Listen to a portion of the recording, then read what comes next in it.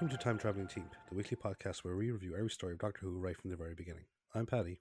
And I'm Trisha. This week we join the Fourth Doctor on his first adventure in the Season 12 opener, Robot.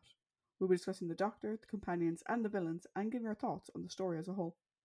We'd also love to hear your thoughts on this story, so in order to join the discussion, you can check us out at Time Teamp, that's TIMETEAMP, on Facebook, Twitter, and Instagram, or you can email us at timetravelingteam@teamproductions.com. First though, I will give you the story recap, and apologies if my voice sounds a small bit hoarse. I'm a bit under the weather, but we shall persevere. Part 1. The Brigadier calls for the medical officer, Lieutenant Sullivan, to come to the lab at once. The Doctor then starts to come to, repeating a statement he made to the Brigadier during their encounter with the Brontosaurus.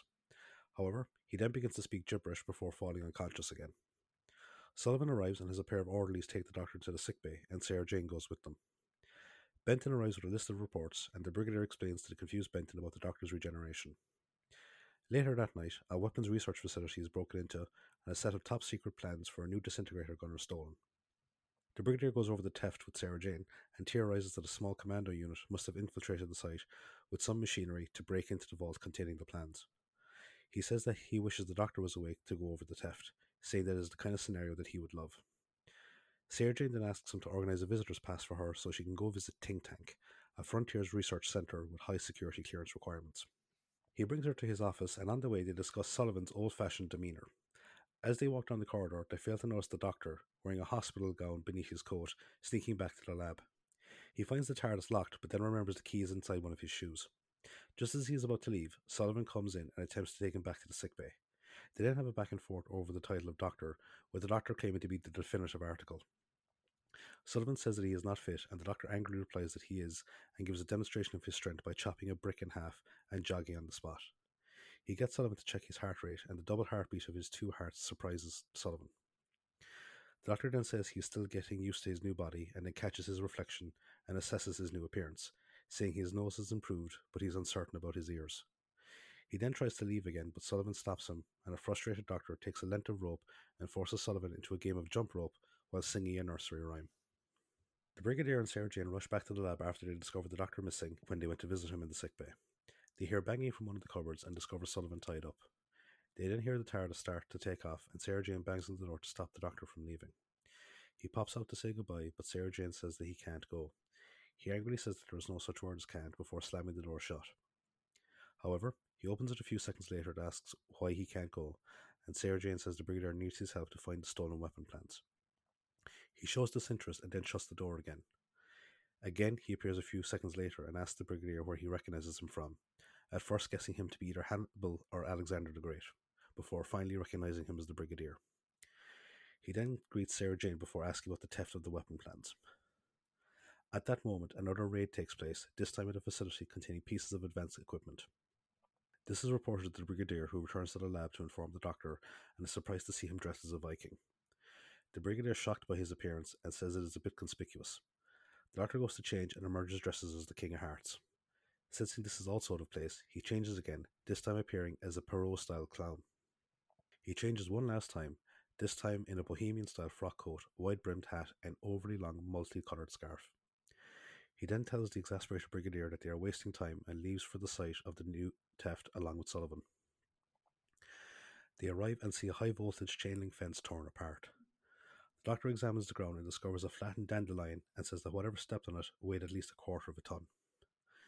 They go inside and the Brigadier says that only specific pieces of equipment were taken. The Doctor says that the list of equipment taken is exactly what is needed to build a powerful disintegrator gun. The Doctor then says that whatever stole the equipment is incredibly powerful and dangerous, and they need to prepare for the next attack, as there is still one piece of equipment it needs, a focusing generator. The Brigadier radios Benton and tells him to place all available air and land security assets around the factory housing the generator, and then the Doctor drives them off to the site. Sarah Jane arrives at Think Tank and is greeted by Hilda Winters, the director of the research centre, and her assistant, Arnold Jellicoe. She is then given a tour of the centre and is told about what they do there, which is to bring advanced ideas to a practical stage and then hand them over to government agencies with bigger budgets to finish the projects. Sarah Jane then opens a door that forbids admittance, and she sees the room is empty, but a sign on the wall says that it was the work area for Professor Kettlewell, a pioneer in advanced robotics who has as of late been working in the field of alternative sciences. Jellicoe and Winters try to get her out of the room as she comments on the musty smell, and she nearly slips as she goes to leave, but Jellicoe helps her out. At the factory, the Brigadier shows the Doctor the security measures in place for the generator, which is in a casket, in a cell, in a vault, in a shed outside the factory. He says that the site is impregnable, but the Doctor says that impregnable sounds too like unsinkable, reminding him of the Titanic. Benton arrives and says that all land and air approaches are being guarded, but the Doctor reminds them that underground approaches are still unobserved. At that moment, a guard manning the vault doors hears a rumbling from inside and opens fire at the thief, which has dug its way into the cell. The Doctor rushes to the vault with Brigadier Benton and Sullivan, and they find the guard dead with the cell doors ripped open and a large hole in the ground. They also see that the casket has been ripped open and the generator is gone. Benton gets a report that another hole has been found nearby, and they go to investigate it. They are confused by the fact that there is no proper tunneling equipment or props in the hole. He then shows them a set of large rectangular imprints in the ground that are twice as big as a man's foot. Meanwhile, Sarah Jane has managed to track Kettlewell, a wild-looking, erratic man, down at his house, where he informs her that he left Think Tank due to the direction their work was going, and instead decided to investigate alternative energy sources. She then asks if they could be carrying out his robotics work in his absence, but he denies it and bids her a good day. She leaves and decides to make her way back to Think Tank. She arrives at the security gate and tells the guard that she left a notebook in the robotics lab. The guard goes to call through for permission, as her pass is almost expired, and after he leaves, Sarah Jane sneaks out of the car and makes her way over the wall into the lab. She investigates the ground where she initially slipped and sees it as a large patch of oil. She then hears a door opening and a large robot enters the lab, demanding who Sarah Jane is. Part 2. Sarah Jane flees from the lab and runs into Winters and Jellicoe, who says that the appearance of the robot was actually planned by them, as they realize that she would probably try to sneak in and find it. After catching her breath, Sarah Jane accepts their offer of being shown the robot again. After a while, the robot appears with Jellicoe, and Sarah Jane asks what its purpose is.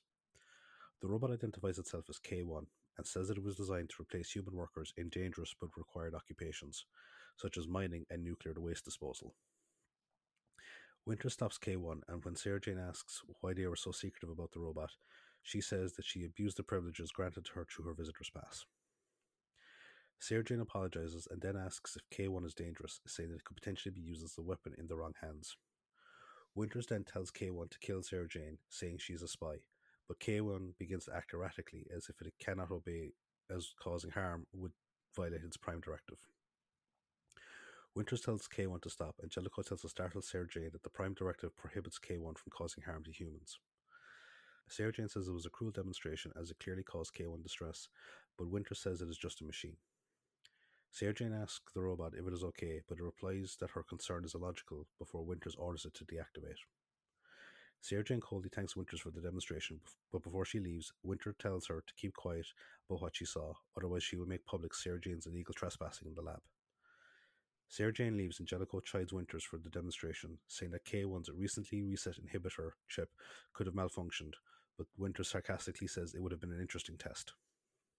Back at the Doctor's lab, the Brigadier runs through several theories as to the identity of the culprits, including an alien invasion and agents of a foreign power. However, the Doctor turns each of them down and says that the real culprits are nearby. He says that whoever they are, they must have access to funding, because otherwise they wouldn't be capable of building the robot responsible for the thefts. This statement is echoed by Sarah Jane, who is explaining her encounter with K1 to Sullivan as they enter the lab. Sarah Jane then voices her suspicions to the Brigadier, but he says he will need permission to investigate them, but by the time he gets it, Winters will be able to hide any incriminating evidence. Sullivan suggests that they find someone qualified to act as a spy, and the Doctor suggests that Sullivan himself be selected due to his medical qualifications. The Doctor then says that he would like to go visit Kettlewell. Meanwhile, at Think Tank, Jellicoe and Winters work on K1. Jellicoe says they need to emphasize to K1 that he must return after his mission, as the last time he went out, Jellicoe found him near Kettlewell's old house. Winters then shows K1 an image of a man that she says is an enemy of humanity and must be destroyed. At Kettlewell's house, Sarah Jane informs the annoyed scientist that K1 has been activated, but he refuses to believe her. The Brigadier then starts to argue with him, but the Doctor starts to talk about plans for a new solar battery that Kettlewell is working on, distracting him and flattering him about his work on it so far. Kettlewell begins to talk about the frustration of being a scientist, but the Doctor then asks him about K1, and Kettlewell says that he sadly had to deactivate him as his capacity to learn and grow was developing too fast. He says that he patterned K1's neural network after his own brain patterns, and says that if Winters and Jellicoe force him to break his prime directive, then he could go insane. At that moment, K1 breaks into the house of his target using the newly assembled disintegrator gun and strangles the man before blasting open a wall safe and taking a document from inside it. At the doctor's lab, the Brigadier shows them photos of the newest theft and says the man that was killed was a cabinet minister in charge of security. He then reads out the results of the security check he did on think tank personnel, and he reveals that a few of them belong to a fringe group called the Scientific Reform Society, which wanted humanity to be run rationally and scientifically. He reveals that recently more members have joined it after going to think tank, and he confirms that both Winters and Jellicoe are members of it as well. Sarah Jane then says that she is going home but intends to investigate the SRS. The doctor then says to the Brigadier that they should go to think tank tomorrow so they can see the robot, and then says goodnight before turning out the lights. At Kettlewell's house, K1 appears and tells its creator what it has done and asks for help to deal with its emotional state. The following day, Sarah Jane goes to an SRS meeting. She interviews one of the greeters and realizes that the group is actually radically conservative and believes that a self-appointed elite should rule and guide those of inferior intelligence and abilities. She's refused admittance to the meeting due to her limited intelligence, and she leaves. Meanwhile, the Doctor and the Brigadier are led to think tank robotics lab by Winters, who says that K1 was dismantled as it started to behave erratically after its encounter with Sarah Jane. The Doctor offers to help fix it, but Winters says that it has been completely destroyed in one of their furnaces. The Brigadier says he will need proof, but the Doctor says it isn't necessary. Jellicoe then arrives to say that she has a visitor, and the Doctor cheerfully says that they will meet again soon. En route, Jellicoe says that the visitor is actually an official from the health department who has come to do an inspection. Unbeknownst to them, it is actually Sullivan. At the Doctor's lab, he admits to the Brigadier that he doesn't believe Winters, but says that she knows that he doesn't believe her. The Brigadier then leaves to speak to the Prime Minister to get authority to raid think tank, and after he leaves, he gets a call from Kettlewell, requesting his help in dealing with K1. After Kettlewell hangs up, Winters and Jellicoe arrive. The Doctor leaves a note for Sarah Jane and then leaves in Bessie. A short while later, Sarah Jane arrives at the lab with Benton, who is explaining his recent promotion to Warrant Officer Class 1. She finds the note which says the Doctor has gone to Kettlewell's fully expecting a trap which he can deal with, but says he left the note in case he couldn't deal with it. Frustrated, she leaves to go after him, and Benton follows after her. At Kettlewell's, the Doctor encounters K1, who says that it must destroy him as he is an enemy of humanity. The Doctor does his best to avoid K1 by using marbles to try and trip him, as well as his scarf, but it is no use. After a couple of close shaves, he seemingly manages to deactivate K1 by placing his hat over his optical sensors, but it is a ruse and the robot clubs the Doctor to the ground before standing over him. Part 3. Sarah Jane bursts in and tells K1 to stop, saying that the Doctor is not an enemy. K1 remembers her from the lab, and Sarah Jane tries to make him see that Winters and Jellicoe are trying to make him act against his programming. K1 says that it is suffering as a result of the conflicting programs going through its neural network. Suddenly Benton bursts in, and despite Sarah Jane's pleas, he opens fire on the robot. K1 breaks through the back door and flees the scene, impervious to the bullets from the other unit troops trying to stop him. Benton asks if the Doctor is alright, and Sarah Jane starts to give out to him for opening fire, but stops when she realizes that he didn't know they weren't in danger. They suddenly hear banging from nearby, and Benton finds a tied up Kettlewell in a nearby cupboard. They take him back to the Doctor's lab, and he tells them about Winters and Jellicoe's arrival and their reprogramming of K1, while Sarah Jane treats his injuries. He then reveals that K1 is constructed of an alloy that he created that can actually grow as like a living organism. He says that he created K1 in order to help break down and remove all the metallic waste currently polluting the planet. Benton arrives with some tea for them both, and as they are drinking it, Kettlewell spots an SRS pamphlet that Sarah Jane brought back from the meeting. He says he went to one of the meetings before, but left as he didn't agree with their ideologies. Sarah Jane suggested he attend the meeting happening later that night so he can smuggle her in, thereby allowing her to get the proof the Brigadier needs to raid them. Benton objects, saying that he should wake the Doctor, but Sarah Jane says that he needs his rest after his encounter with K1. Benton then tries to order them to stay, but she points out that neither of them are unit personnel, and they leave. Later that evening, the Brigadier gives out to Benton for letting Sarah Jane and Kettlewell go, but Benton uses Sarah's excuse of authority. The Brigadier reveals that he wasn't able to get the approval to raid think tank, but the Doctor suddenly appears and says that they will need to go without it. He says he knows why the security minister was killed, but asks the Brigadier to confirm his suspicions. The Brigadier informs him that the three primary superpowers of Russia, the US, and China all agreed to give details of their hidden nuclear missile facilities to a neutral country for safekeeping, with the intention that if any of them made an aggressive move, then the details would be released. They all contemplate the devastating holocaust that would ensue if Think Tank used the missiles to attain the power they wanted. The Brigadier says that the SRS is a recruiting fund for the group, and then reveals that Sarah Jane has gone to the meeting with Kettlewell, a fact which shocks the Doctor. At the meeting, Kettlewell sneaks Sarah Jane into the meeting, where she takes cover behind a group of boxes. She is then stunned to see Kettlewell be brought onto the stage by Winters, who is giving an inspiring speech to the other members, and watches as K1 is revealed. Winters tells them that K1 will seek out and destroy their enemies, and then watches as it comes down off the stage and smashes the boxes, revealing her behind them. Just as she is about to be apprehended, the Doctor appears on stage and begins to perform a comical vaudeville act to distract them, but he is also captured. He then asks Kettlewell why he is helping the SRS, and he says that they are helping him save the planet. Winters then says that they will need to kill the intruders, and tells the squeamish Kettlewell that they are too dangerous to be left alive. Suddenly, the Brigadier and Benton burst in, and the Brigadier says that he has the building surrounded. Winters, though, uses Sarah Jane as a human shield to escape, while Jellicoe uses K1, and they get into a van and drive away. The Doctor reveals Kettlewell's deception to the Brigadier and says that they need to find where Winters and the others have gone quickly. Benton says that he has Sullivan on the radio, who tells them that Think Tank facility is being evacuated to a bunker. However, before he can reveal any more, he is knocked unconscious and taken away. The Brigadier thinks he knows where they are, and then drives into an atomic fallout shelter that was built by Think Tank, and Benton sets up a security perimeter around the area. Inside the bunker, Winters orders the automatic defenses to be activated, and the Doctor tells everyone to take cover when he sees an automated machine gun emerge from a nest above the bunker entrance. Winters then calls the Brigadier, who demands her surrender, but she refuses and says that she has Sarah Jane and Sullivan as hostages. The Brigadier repeats his demand for her surrender or he will attack.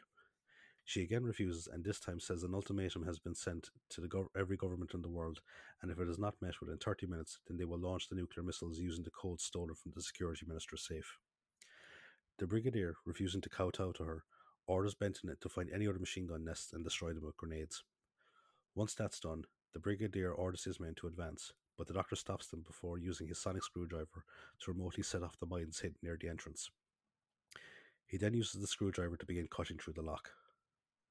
Winters watches the attack through a security monitor and tells Kettlewell to start the missile launch sequence. He says that he will take time, and Winters tells Jellicoe to arm K1 with the disintegrator gun so he can buy them some time.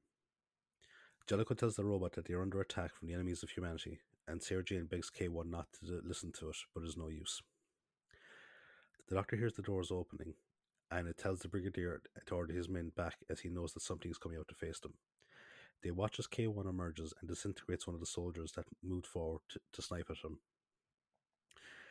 The Brigadier then calls up a tank that he earlier requested, but the Doctor says it won't work, and a few moments later they watch as K1 disintegrates it before telling them to leave or they will all be killed. Part 4. Inside the bunker, Kettlewell is shocked when Winters tells him that she actually intends to launch the missiles, and she forces him to start the launch sequence, which will fire the missiles in 5 minutes. She then goes with Jellicoe to check their food supplies and tells Kettlewell to keep an eye on things outside. Jellicoe then asks what they're going to do with Sarah Jane and Sullivan, and Winters says that they will have to be killed later as they can't afford to feed them. Unbeknownst to them, the duo manage to get free and make their way to the control room, where they see Jellicoe stopping Kettlewell as he attempts to smash the countdown computer. Sullivan struggles with Jellicoe before managing to knock him out. Sarah Jane asks if he can abort the countdown, but he says that he can only pause it, and they then rush to the exit. Outside, the Doctor informs the Brigadier that the range on the disintegrator gun is nearly limitless and asks that he create a diversion so he can get back to the entrance and finish cutting through the lock. Suddenly, they see Sarah Jane and the others emerge from the bunker, and the Doctor makes his way towards them as Sarah Jane pleads with K1 to let him pass so he can stop the countdown. K1 enters another emotional state as it begins to struggle with its new programming, and Kettlewell tries to reach out to him, but the erratic robot kills its creator with the disintegrator one. K1 then falls to the ground in a fit of distress, and the Doctor leads Sarah Jane and Sullivan back into the bunker. The Brigadier follows close behind and takes the disintegrator one from the motionless robot. They arrive at the control room to find Winters reactivating the countdown sequence. Sarah Jane picks up Jellicoe's gun from the floor and threatens to shoot Winters unless she stops the sequence, and the Brigadier angrily demands that she cancel it. Winters arrogantly states that there is no stopping the launching of the missiles, and the Brigadier orders Benton to take her and Jellicoe away. The Doctor then rushes to the control station and manages to stop the sequence after 2 seconds. Sarah Jane then remembers something and heads back to the room where she was held captive, but comes across K1. Outside, Benton reports that Winters and Jellicoe managed to get away after they were placed in custody, and he also reveals that Sarah Jane is missing. The Doctor says that they need to find her, as K1 will most likely seek her to help navigate his emotional distress. He says that he will need to find some way to destroy him, as conventional weaponry won't work. Benton then recalls what Kettlewell said about K1 being made of living metal, and the Doctor thanks him for the information and then leaves for Kettlewell's lab, with the Brigadier sending Sullivan to accompany him.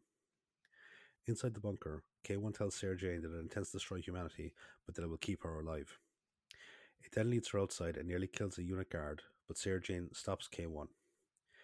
K1 then leads her to the control room and restarts the countdown sequence from the start, and knocks Sarah Jane to the ground when she tries to intervene. K1 then says that once humanity is destroyed, it will create a machine race to inhabit the Earth. At Kettlewell's lab, the Doctor works to create a virus that the dead scientist was working on to help him with his recycling plan. The Brigadier calls him and tells him about K1 locking itself in the bunker with Sarah Jane, and the Doctor realizes that the robot is suffering from a massive Oedipus complex. He remembers that the power is still on to the bunker and asks the Brigadier to shut it off, but when he is told that it can't be done, he advises the Brigadier to contact the superpowers and have them prepare their emergency failsafes. The failsafes are operated with 7 seconds to spare, and Sarah Jane pleads with K1 to give itself up, but it leads her out of the bunker instead. At Kettlewell's, the Doctor enthusiastically tells Sullivan, who he now calls by his first name, Harry, that they have succeeded, and he leads him back to the bunker. K1 emerges from the bunker with Sarah Jane, and the Brigadier tells his men to hold their fire in case they hit her. He then uses the disintegrator gun against the robot, saying that they may be able to stop it without the Doctor's help. However, K1 begins to grow after it is hit by the gun, and it grows to nearly 40 feet tall. Sarah Jane tries to run away, but falls over, and K1 picks her up and makes his way through the countryside to the nearest village. He then puts her on the rooftop before turning to face the unit troops as they open fire on it with bazookas and heavy machine guns, which prove to be ineffective. The unit troops are forced to retreat as the robot rampages towards them, crushing a few under its feet as it tears through the buildings. The Doctor arrives and informs the bashful Brigadier that the robot fed off the energy provided by the disintegrator gun. He then gets Harry to drive Bessie towards K1 and then flings the metallic virus at it as they pass. They drive back to the Brigadier and watch as the virus spreads through K1's body, forcing it to shrink down to the size of a child before completely decomposing. Later at his lab, the Doctor tries to comfort a despondent Sarah Jane by offering her a jelly baby before saying he had no other choice. Sarah Jane sadly agrees, and they comment on how human K1 was. The Doctor then suggests taking a trip somewhere, but Sarah Jane says that they can't leave without telling the Brigadier.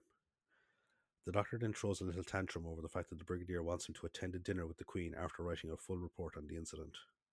Sarah Jane then takes the jelly baby, and together they make their way to the TARDIS. Before they leave, Harry enters wearing civilian clothes, and they ask him to join them. He scoffs at the idea of being able to travel anywhere in the battered old police box, which hurts the Doctor's feelings, and despite Sarah Jane's warning, he tricks Harry into the TARDIS. They then leave just as the Brigadier arrives, and he says he will have to tell the Queen that they will be late for dinner. End of the story.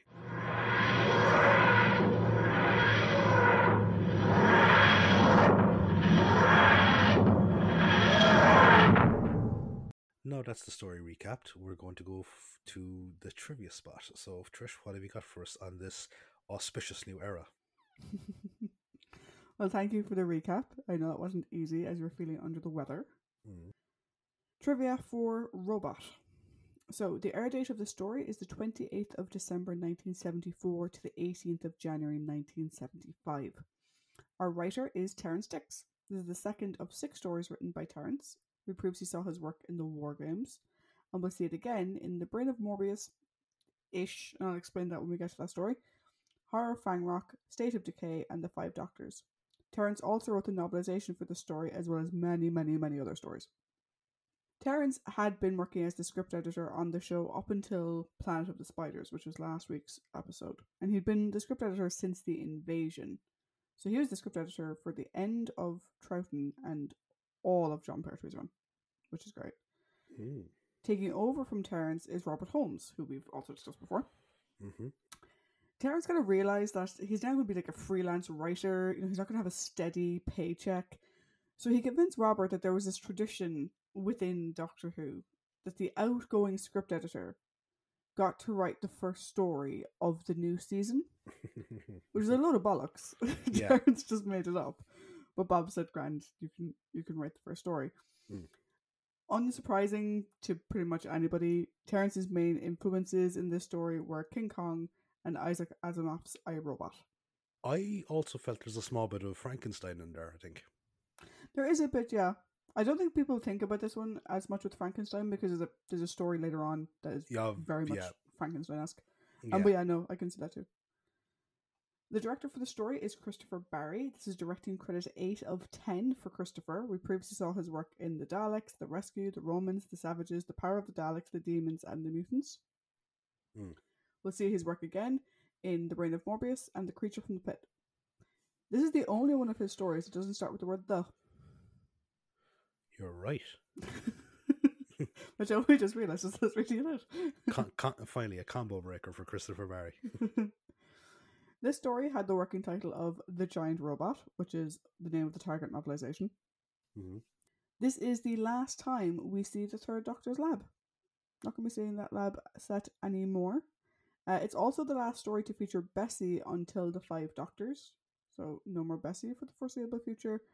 And it's the last occasion where the current Doctor drives Bessie until Battlefield, which is like the 7th Doctor's last season. Yes, it is. I think, no, it is the last season. This was the first Doctor Who serial to have both location and studio material shot on videotape, as opposed to the usual practice of only using video for exteriors, or using film for exteriors and video for studio. The reason for this was that there was so much visual effects required. It was easier to do that with videotape than it would have been with film.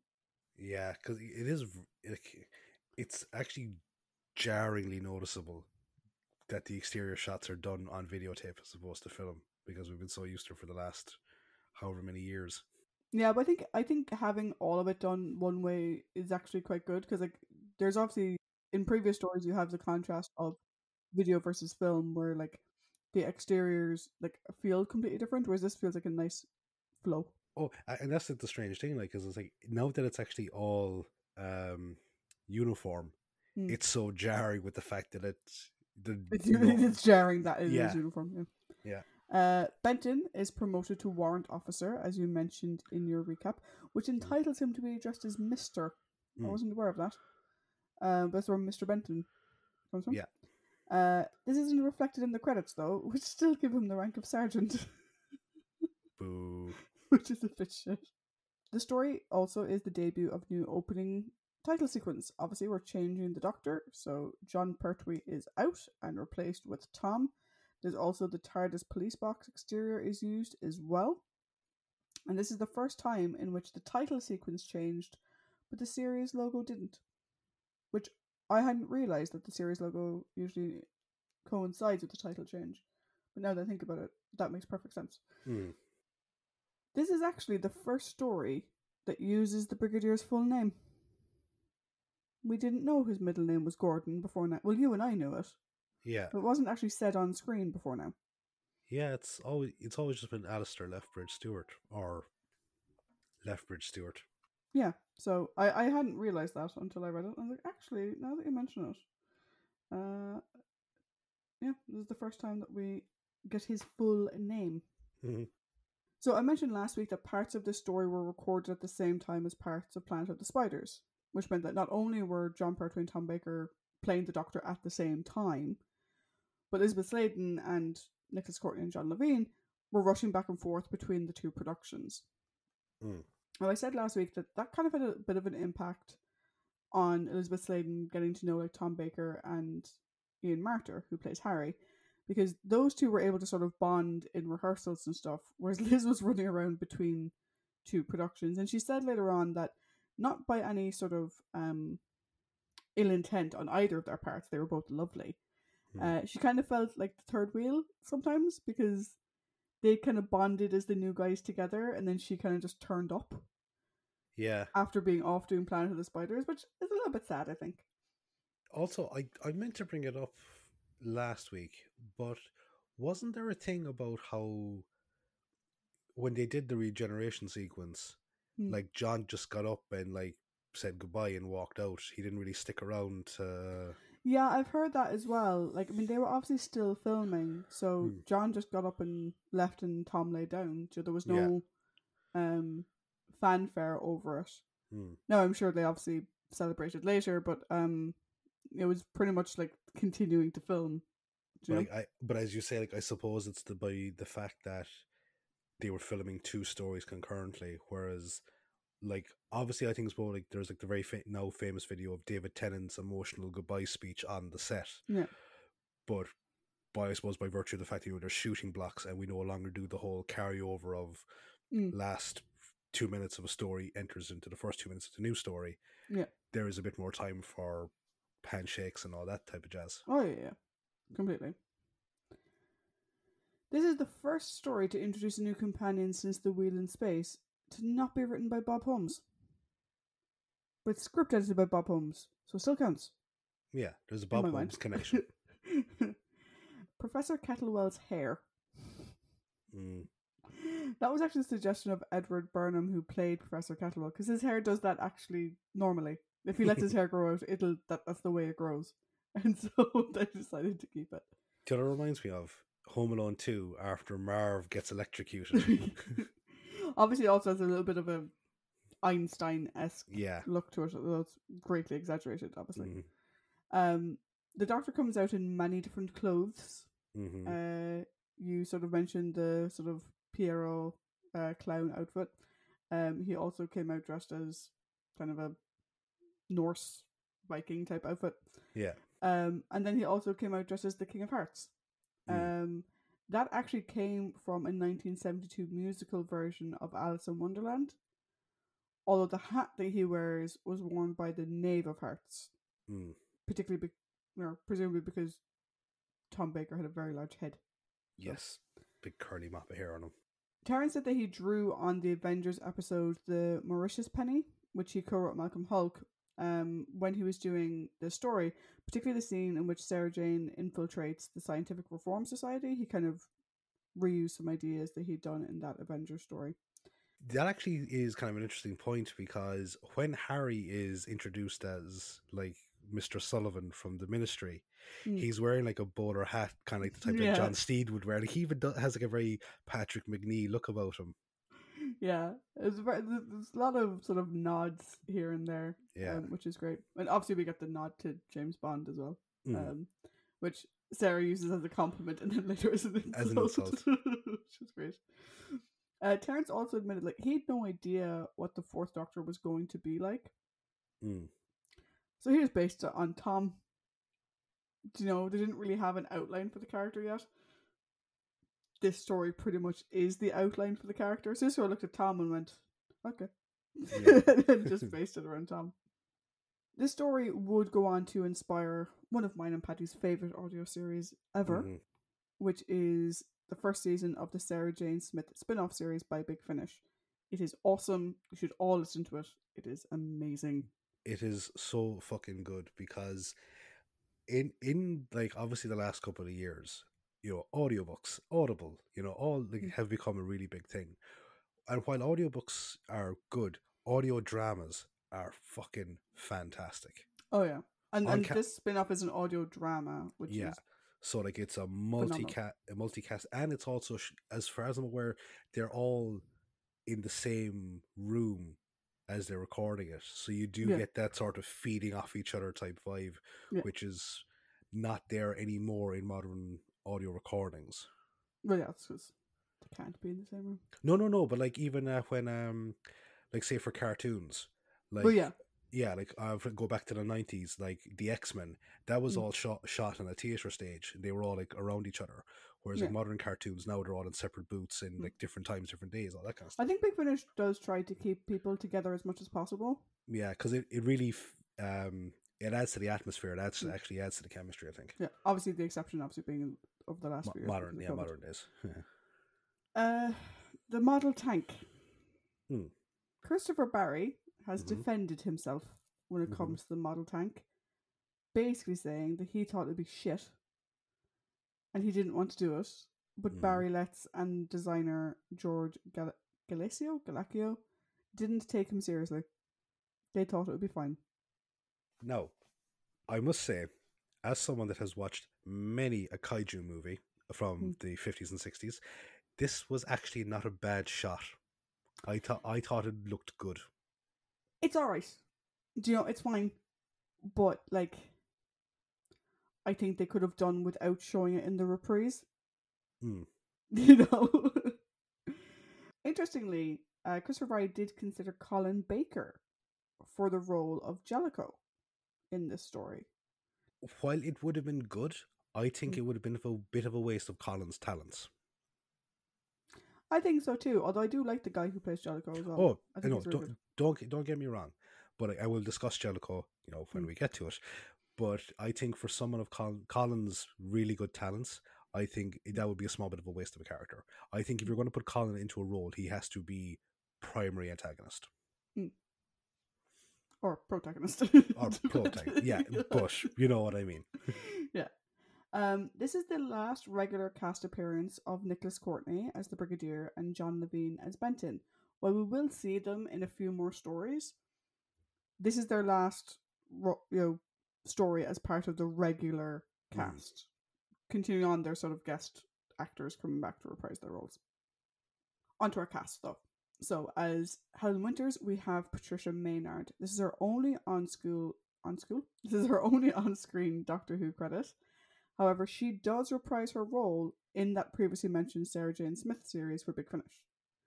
Her non-Who credits include Dixon of Dock Green, Doomwatch, The Last of the Mohicans, The Sweeney, Crown Court, Hammer House of Horror, Casualty, and The House of Elliot. Jellicoe is played by Alec Linstead.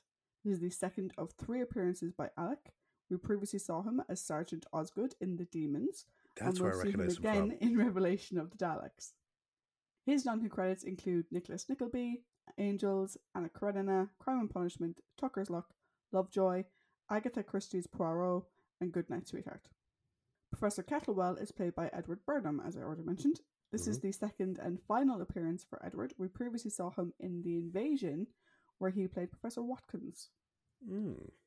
Edward's non-Who credits include Quartermass in the Pit, Emergency Ward 10, The Saint, The Avengers, 10 Wellington Place, Nicholas Nickleby again, and Oliver Twist. Edward passed away in 2015. The K1 robot is played by Michael Kilgareth. This is the 3rd appearance for Michael. We previously saw him in The Tomb of the Cybermen, where he was the cyber controller, and in Frontier in Space, where he played the second Ogron. We'll see him again in Attack of the Cybermen, and he also appears in a number of audiobooks. Harry Sullivan is played by Ian Marter. This is not the first time we have seen Ian on Doctor Who. We previously saw him in Carnival of Monsters, where he, again, plays a naval lieutenant. Ian will go on to play Harry in 7 stories. He also wrote a number of Doctor Who Target novelizations and the novel Harry Sullivan's War. Ian passed away in 1986 on his 42nd birthday after suffering a heart attack brought on by complications of his type 1 diabetes. However, even though he passed away in 1986, one of his unreleased stories did see the light of day in 2019. Scratchman was a story written by Ian Marter and Tom Baker as a script originally for a potential feature film that they wanted to make. Sadly, the film never was made due to lack of funding, but in 2019, Tom Baker released the story as a novel. Ian received an acknowledgement as a friend and a good egg at the end of the novel, and is presented in such a way that it also implies the existence of a fictional Ian Marter who lives within the Doctor Who universe and was a friend of the Doctor, which I love. Scratchman is also amazing. It is. And you should read it or listen to it because Tom reads it and it's fantastic. I would actually love to listen to Tom's description of it because it's very atmospheric. Very atmospheric. It's really good. Would recommend if you have a spare Audible credit on you. Then we have the 4th Doctor, played by Tom Baker. Now, Tom was born in Liverpool in 1934. He left school at 15 to become a novice monk, and he remained in monastic life for about 6 years. After which, he left to go into the Merchant Navy. At the same time, he took up acting as a hobby. In 1971, he got his first break playing Rasputin in the film Nicholas and Alexandra. His other roles included Lynch in The Mutations, Jenkin in the Miller's Tale segment of the Canterbury Tales, and probably the one that a lot of people will recognise him for is Dr. Ahmed El Kabir in the BBC television version of The Millionaires, which co-stars Maggie Smith.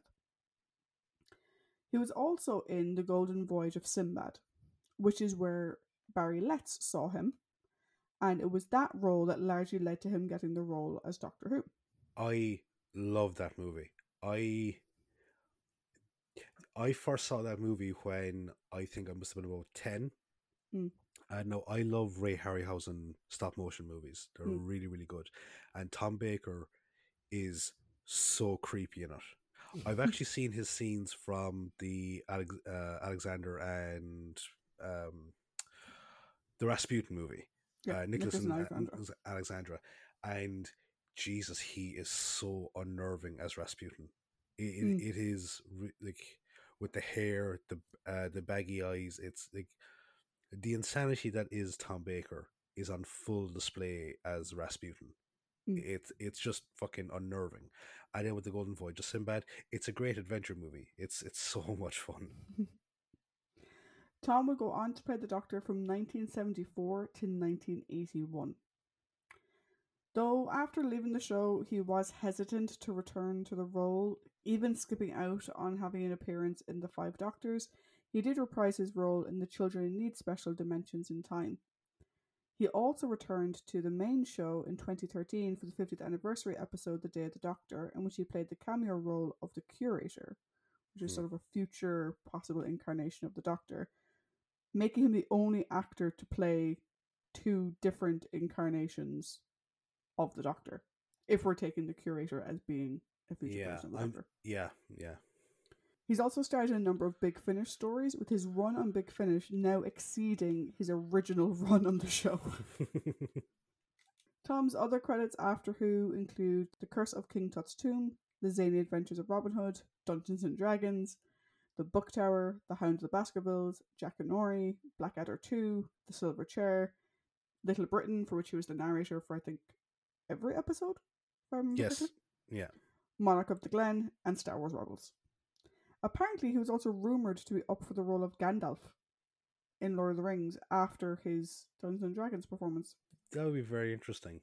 Again, childhood memories of The Silver Chair. One of my earliest memories, because that's the Chronicles of Narnia adaptation by the BBC. And one of my distinct memories of that is he plays the character Puddleglum. Puddleglum. And I just always have this vivid memory of the cliffhanger being the kids think that he is crushed by a rock thrown by a stone giant. And it's actually very disconcerting to watch that as a small child. There was one other thing that he was. I'm pretty sure he was in that show Fort. What the fuck is it called? Fort Boyard. It's that.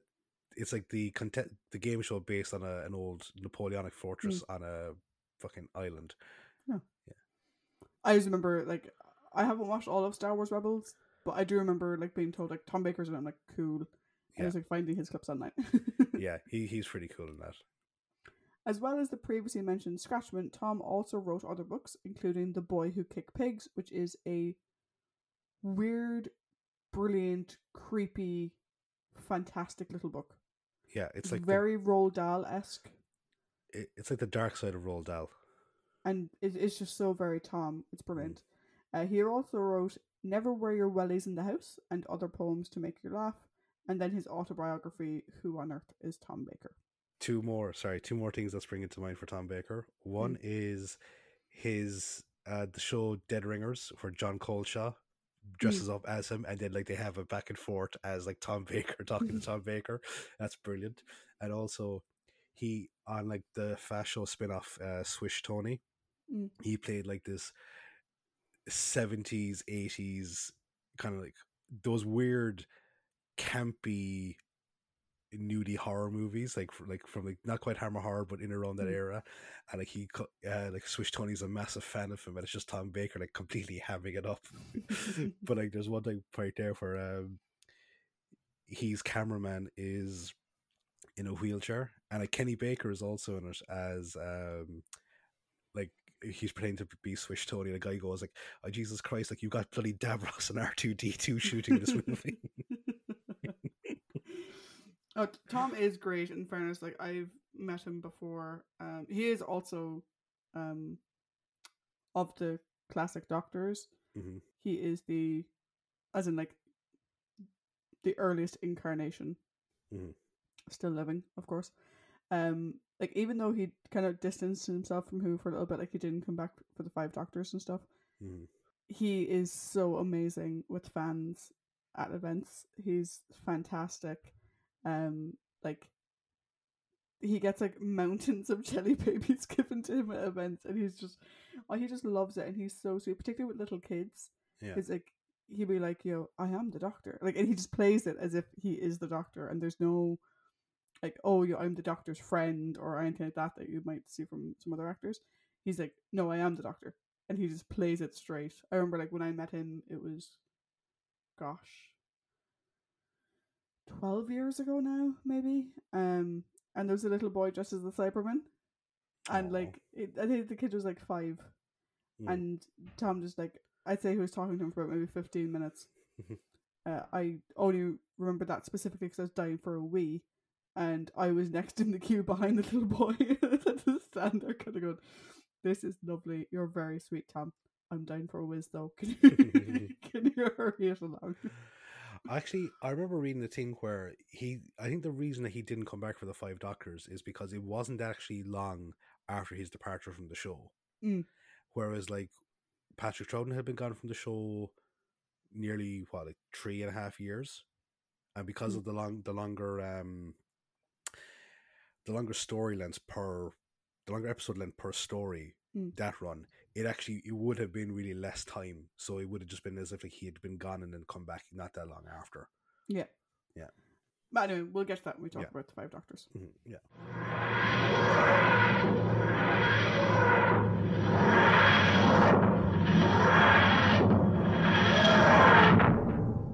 So, thank you very much for all that lovely trivia. You are more than welcome. So now we're going to go on to the character discussion. So as always, we have the Doctor, the companions, along with any prominent characters, and then the villains of the piece. So this week we have the Doctor, companions of Sarah Jane, the Brigadier, Benton, and Harry Sullivan, Doctor or Okay, he's a doctor, but also a lieutenant. So how does that work? Is it just Doctor primarily? No, this is from a guy who's watching enough Star Trek. I mean, like Beverly is a doctor and a commander, a commissioned officer. Yeah. Also, just pointed out there, purely out of spite. Yes, CBS, Beverly existed. Just putting it out there. You can say her name. It's fine. I'm not bitter or anything. Absolutely. I think it goes. I think in Stargate, it went military title first. So, like, Sam was Captain Doctor. Gotcha. So it would be Lieutenant Dr. Harry Sullivan. Okay, cool. So, yeah, Lieutenant Dr. Harry Sullivan. Then we have 4 other characters. There's Winters, Jellicoe, K1, and Kettlewell. Now, obviously, Winters and Jellicoe are villains. Yes. Now, I put K1 as a villain, but Kettlewell is a prominent character. I would almost invert those. Put K1 as the prominent and Kettlewell as the villain? All right. I can see that. I can see why. One has control of his actions, the other one does not. Before the very end. At the end, it's not his fault. All right. Okay, how about we go with the definites first, so the Doctor and the companions, and then when we get, we get that. Then. So the Doctor, will you go first, or will I go first? I'll go first. Okay. I see the Doctor is still keeping his keys in his shoe. Interesting that. Smart man. So Tom's Doctor is very different from John's, and yet very much still the Doctor. Like, you see him, and you can see the carryovers from John, the scientific mindset, You can see the energy and the zaniness and stuff like that from the previous incarnations as well. Mm-hmm. Tom's Doctor, though, is crazy, energetic, boyish. He has a little bit of an emotional imbalance. He gets very upset or angry very quickly, although Kempo did warn us that this was going to happen. Mm-hmm. I loved him in this. It's such a fantastic introduction. And, like, spoilers, obviously, I've seen a lot of Tom's run. Yeah. This is just the perfect introduction to that character. Mm-hmm. His interactions with everybody are brilliant. Mm-hmm. I would have loved to have seen a bit more of him with Sarah. I'll get more to that when we talk about Sarah Jane as a character, but what he had with Sarah was lovely. Mm-hmm. His dynamic with Harry is off to an amazing start. Mm-hmm. And I like how, in many ways, the way he is with the Brigadier, while it has certain components of John, it's much more like Troughton's was. Yeah.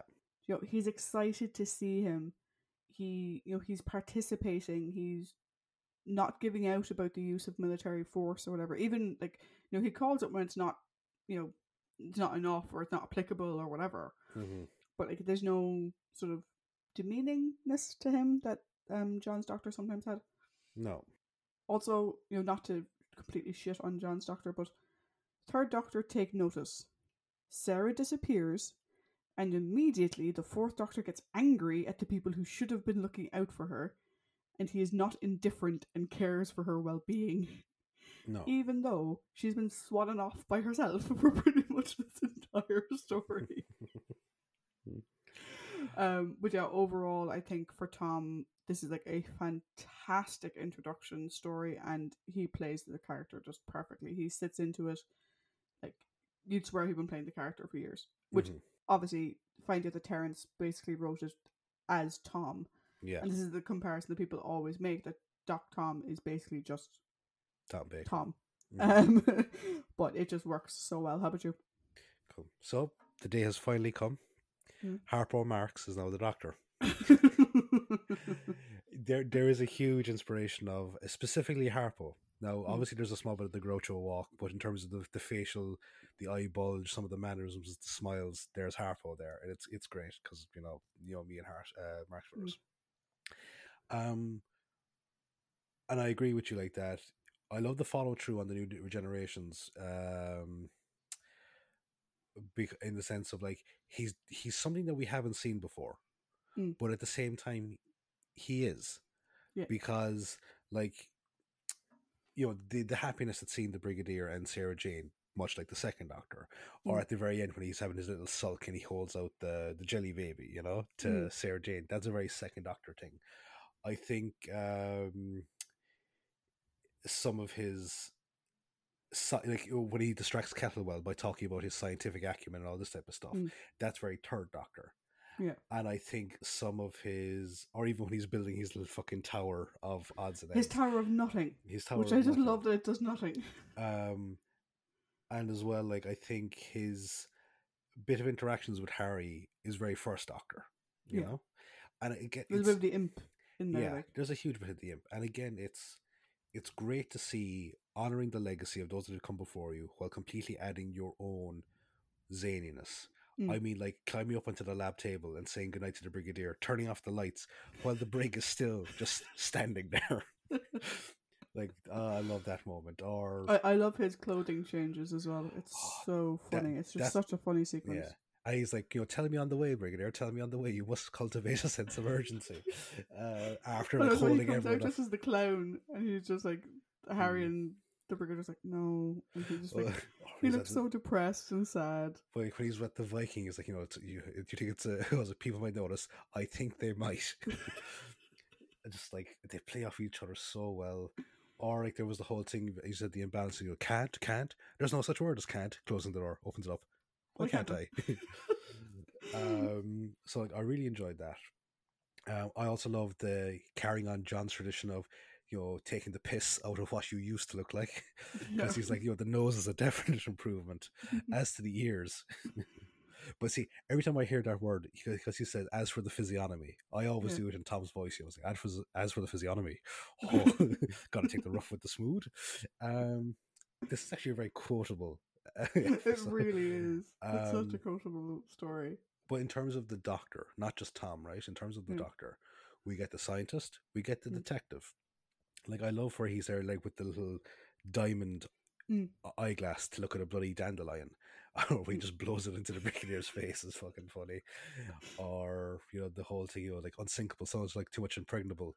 What's wrong with that? You know, impregnable like, sounds too much like unsinkable. Not nothing, as the iceberg said to the Titanic. Glub, glub, glub. Like, that's fucking dark. What makes it, though, is the glub, glub, glub part. Yeah, absolutely. But like, I think my favorite moment of him in this entire thing is when he gets the rope and starts to skip with Harry. Mother, I feel sick. Send the doctor, quick. Mother, shall I die? Yes, my darling. Bye and bye. Bye. One, two. It's just, it's fucking brilliant. It is. Like, I would say, like, as good as Patrick and John were in their regeneration stories, I think Tom has just completely blown them out of the water. Yeah, like, Tom's Doctor and Tom himself, it's just, you can't help get caught up in it. No. Do you know? And, like, the fact that, like, you know, he plays at not paying attention, but he is paying perfect attention. Unlike, you know, John's Doctor, who wouldn't be paying attention, you'd have to repeat yourself. No. It's so good. It's such a fantastic performance. It really is. A brilliant introduction. Mm-hmm. No, absolutely. As I said, it gives a taste of good things to come. So now on to the companions. Yes. So first we have Sarah Jane. Sarah, you should not make assumptions based on someone's gender. Mm-hmm. You of all people. Also, did she buy Mike's car? Maybe he gifted the same car. It looks like the same car. Maybe she was inspired, or maybe he gave it to her. I do love that we're still seeing Sarah Jane Smith, the journalist. Do you know? Mm-hmm. It's very much Sarah doing the investigating and finding out everything, which we've seen from her before. Do you know? Yes. But it's always great for us to remember that Sarah is a journalist. Like that's her job. I also love how she can still just swan about UNIT whenever she wants. Like, because the Brigadier is talking to her. She asks for the pass, and he's like, "Oh yeah, sure, no problem." And he's like, "Oh, can I see the doctor before I leave?" Meaning she hasn't been to see him yet. So what the fuck was she doing? She was off doing her own fucking, like, just wandering around UNIT on her own. But also as well, like that. Now I know that the time scale doesn't really match up, but like when she goes to Think Tank, she's very Doctor-like in her whole thing of just barging into a restricted area. I love it. It's like, ooh, what's in here? She will eventually, like, you know, following the continuity of the show and up into Sarah Jane, which is she will eventually become one of the top journalists in the country, and it's like what I love as well is that, like, when Miss Winters is like, you know, you won't tell anyone what you saw, and I won't tell anyone how you saw it, and she immediately goes and tells UNIT everything. She's like, yeah, so I went to this closed off area, and then I snuck back in later on, and I hopped over a wall. There's a funny story about the wall. I'll tell you in a second. I hopped over the wall and blah blah blah. And it's just like, she's like, that was a stupid threat to make. You're gonna tell everyone we have this giant robot. Well, I'll tell them you snuck in here. Yeah. The thing with the wall though is so Sarah climbs over the wall, and she's wearing an amazing outfit. The most awkward boots known to man. And so she slides over the wall. Originally, when she did that, she climbed over the wall, and Christopher Barr's like, "No, cut. Liz, that was great, but could I see your face and not your arse, please?" Because she went like legs first. Just stuck her ass to the camera. Sarah is separated from the core group a lot in the story, which, you know, like I said, I think kind of fed into Elizabeth Sladen kind of feeling a little bit separated from Ian and Tom. But my God, does she carry her own? Oh, Absolutely, in this story. like it's the whole thing of like companion caring. They're st- when you don't have to be going, what's the doctor doing? mm, You have a very good character, and you also have a very good story. yeah, and like her connection with the brigadier, she can have conversations with him just as herself. Mm-hmm. I love that she's like, oh brigadier, you're a swinger. It's like, he's really Actually, not. Unless it's with Doris. The way she is with Benton, like she's so relaxed with everybody. mm, It's not like that, she got left behind. She's just doing her own thing, investigating as she will. Um, Again, she plays Benton. Poor guy, and we'll talk that more, I think, when we're talking about Benton. mm, I was like, do I work for UNIT? mm. No, miss. Am I under arrest? No, miss. I was like, then you can't really do anything, can you? No. It's like, bye bye. See you later. I actually loved I loved her interactions with the greeter from the SRS, like the whole thing Mm, commenting about like her wearing pants and all this type of shit. mm. That's like, oh, okay, you're one of those people. Another favorite outfit, I would just like to say. Mm. Um, what I love most though is her connection with the robot, Yeah. because that's based on pure compassion. And what I love is, unlike some King Kong stories, Mm-hmm. Sarah never turns on the robot. Mm-hmm. Her compassion for the robot is there from beginning to end. Mm. Even though she knows that it's doing terrible things, she also knows why. Yeah. And like she never like she begs it to stop, but she's never getting angry at it, and like she's never looking for a way to destroy it. Though obviously in the end they do, but Sarah wasn't involved in that. I think Yeah. that's a great way to see it, because I think in some King Kong stories, like what's her face, um, Fair. yeah, gets upset, and gets angry with Kong and stuff. I think that was a reason why. Now going off topic, like why, Mm, like I love the '30s version of it because like mm, it's just a cool movie. It's really well done. But I think in terms of an emotional story, Peter Jackson's 2005 version mm, is brilliant because Naomi Watts, like, and like, this is the kind of the fucking my battlefield is that Andy Serkis is an award winning, deservedly award winning actor who doesn't mm, get the recognition just because he's not actually on screen when he does all these things.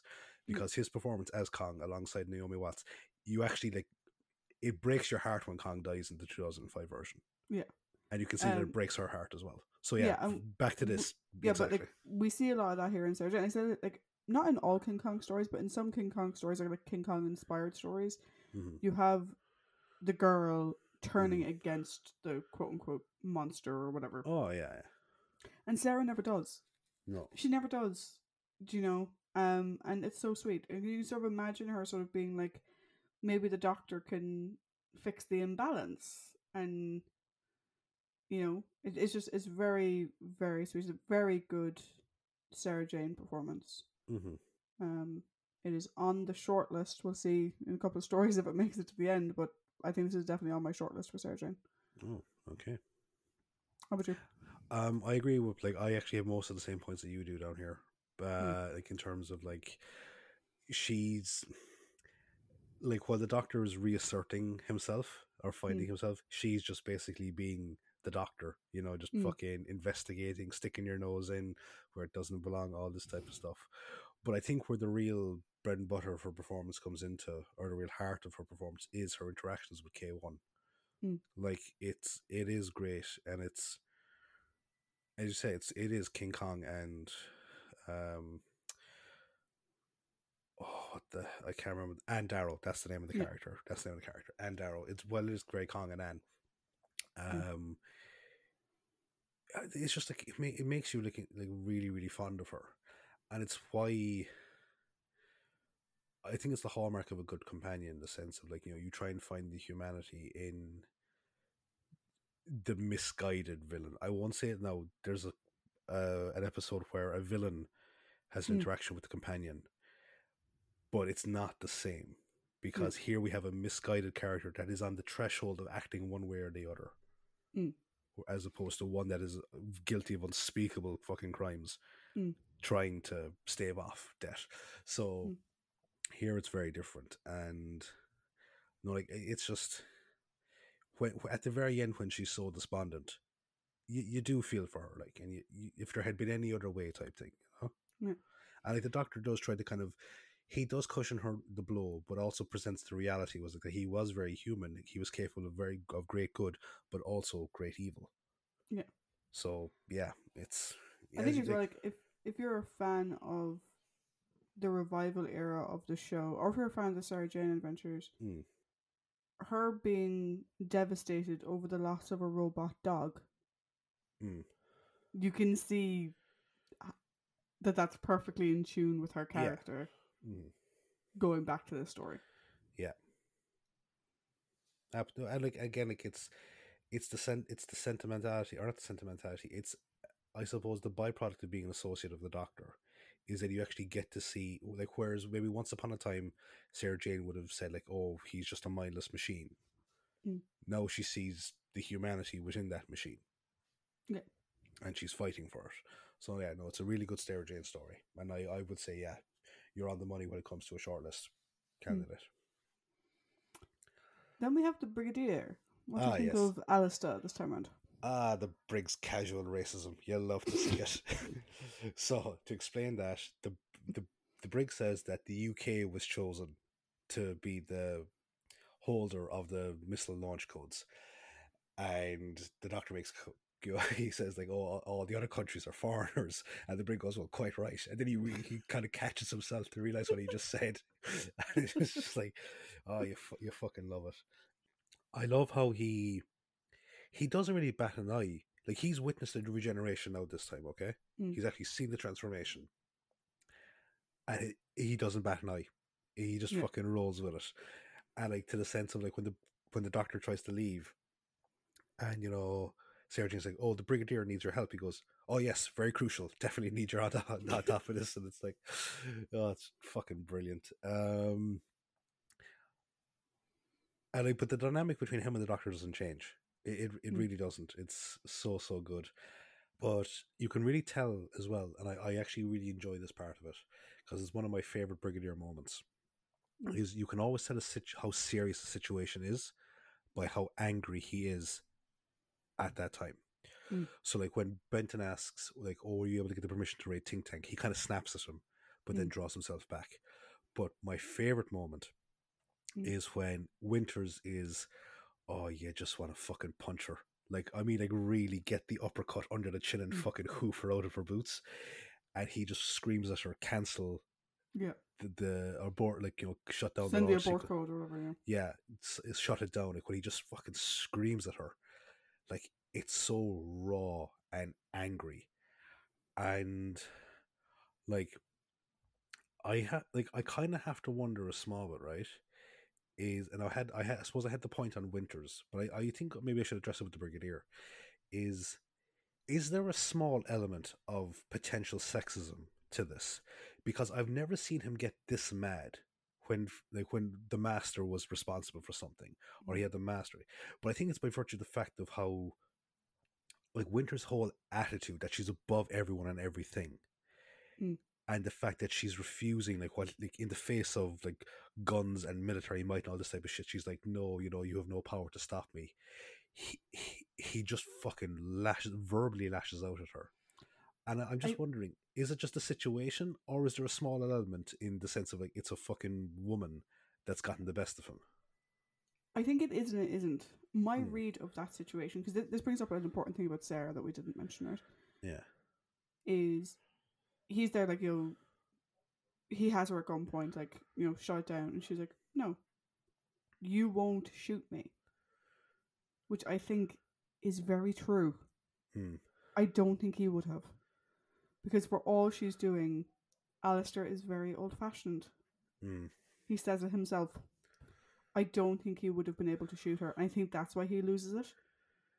Because he knows he won't shoot her. And so the only way to get her to do what he wants is to yell and scream and rage at her, because he won't take the other option. Do you know? And I think she read him right in that. Yeah. Do you know? And I think we kind of got a little bit of a foreshadow of it earlier when he says that he is old fashioned. And then you have Sarah Jane basically saying, "Well, I fucking will." Yeah, she picks up the gun. And she's like, "If he won't do it, but I will." Yeah. And you know what? I think she would have. Oh. Because from her mind, Winters tortured the robot. Do you know? So I think I don't know. I mean, I think Sarah would have done it. But I think that's why the Brigadier loses the rag, is because he feels powerless to do anything else. I think if it had been Joe in that situation, Joe would have already shot her. Possibly. Yeah. Maybe wounded her, but not like a shoot to kill. Yeah. But yeah, there's just something wrong. And I think it's by virtue of the fact that Winters constantly has the upper hand in the situation. Like the Brig refuses, the Brig's like, that he just constantly referred to her as that woman. Yeah. And I'm just wondering, like, that's the thing that I was asking, is like, because of that constant, that woman, is it just a small element of sexism, or is it just the situation? And again, like you, I think it's a small bit of like, it is and it isn't type thing. Yeah, I think a lot of the whole like that woman fucking thing is the fact that like she presents herself in this complete elitist fashion. Oh, partially because she is a woman. Do you know? So I mean, clearly the Brigadier, we've said before that Alistair can be a little bit sexist in the most well-intentioned of ways. Yes. But he clearly has great respect for Sarah Jane. He had great respect for Liz. He had Joe was a little bit different, but he did respect her in his own way. Yeah. But like this woman just has him on the back foot constantly, and I do think he's sort of feeling he can't go after her the same way he would if she were a man. Yeah. Do you know? But I do agree with you when he fucking yells at her like "send the abort codes" or whatever the fuck he said. We've never seen him like that before. Yeah, and it's such a raw moment. It's great because it kind of reminds me of Nicholas Courtney's performance as Brett in Dalek's Master Plan, and like had we not known that he was going to be the Brigadier later on, like we loved his performance in it just because of his performance, not because we knew it was Nick Courtney, future star of the show. Yeah, no, Brett. Justice for Brett. Brett was amazing, and I think, something I noticed during John's run on the show, and this isn't John's fault, it was during Terrence's script editing, is the Brigadier that we see in John's run, and even a little bit the Brigadier we see here, is not the same Brigadier we saw before. This Brigadier is held back in many ways by restriction. But also he's often played as the funny man. Yeah. Like that he's a bit simple.